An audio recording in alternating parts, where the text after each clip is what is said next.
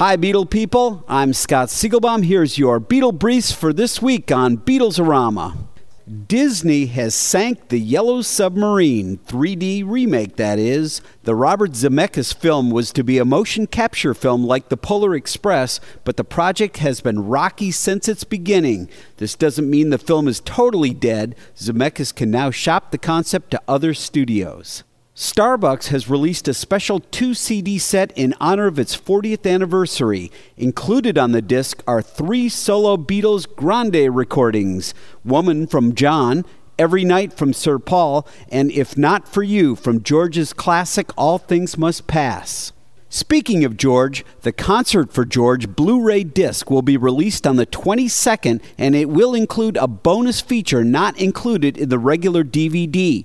The unreleased segment is entitled Drummers and features an interview with drummers Ringo Starr, Jim Keltner, and Ray Cooper.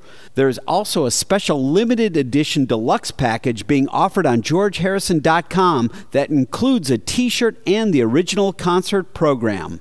And finally, Apple Computers has filed for 2 trademark applications for the Beatles' Granny Smith Apple logo, including the whole green apple and the cross-section featured on the Apple Records B-sides. This is a byproduct of the 2007 settlement between Apple Computers and the Beatles' Apple Corps. Check out rare Beatles-signed artwork as well as famous Beatle photographs and animation at rockartshow.com.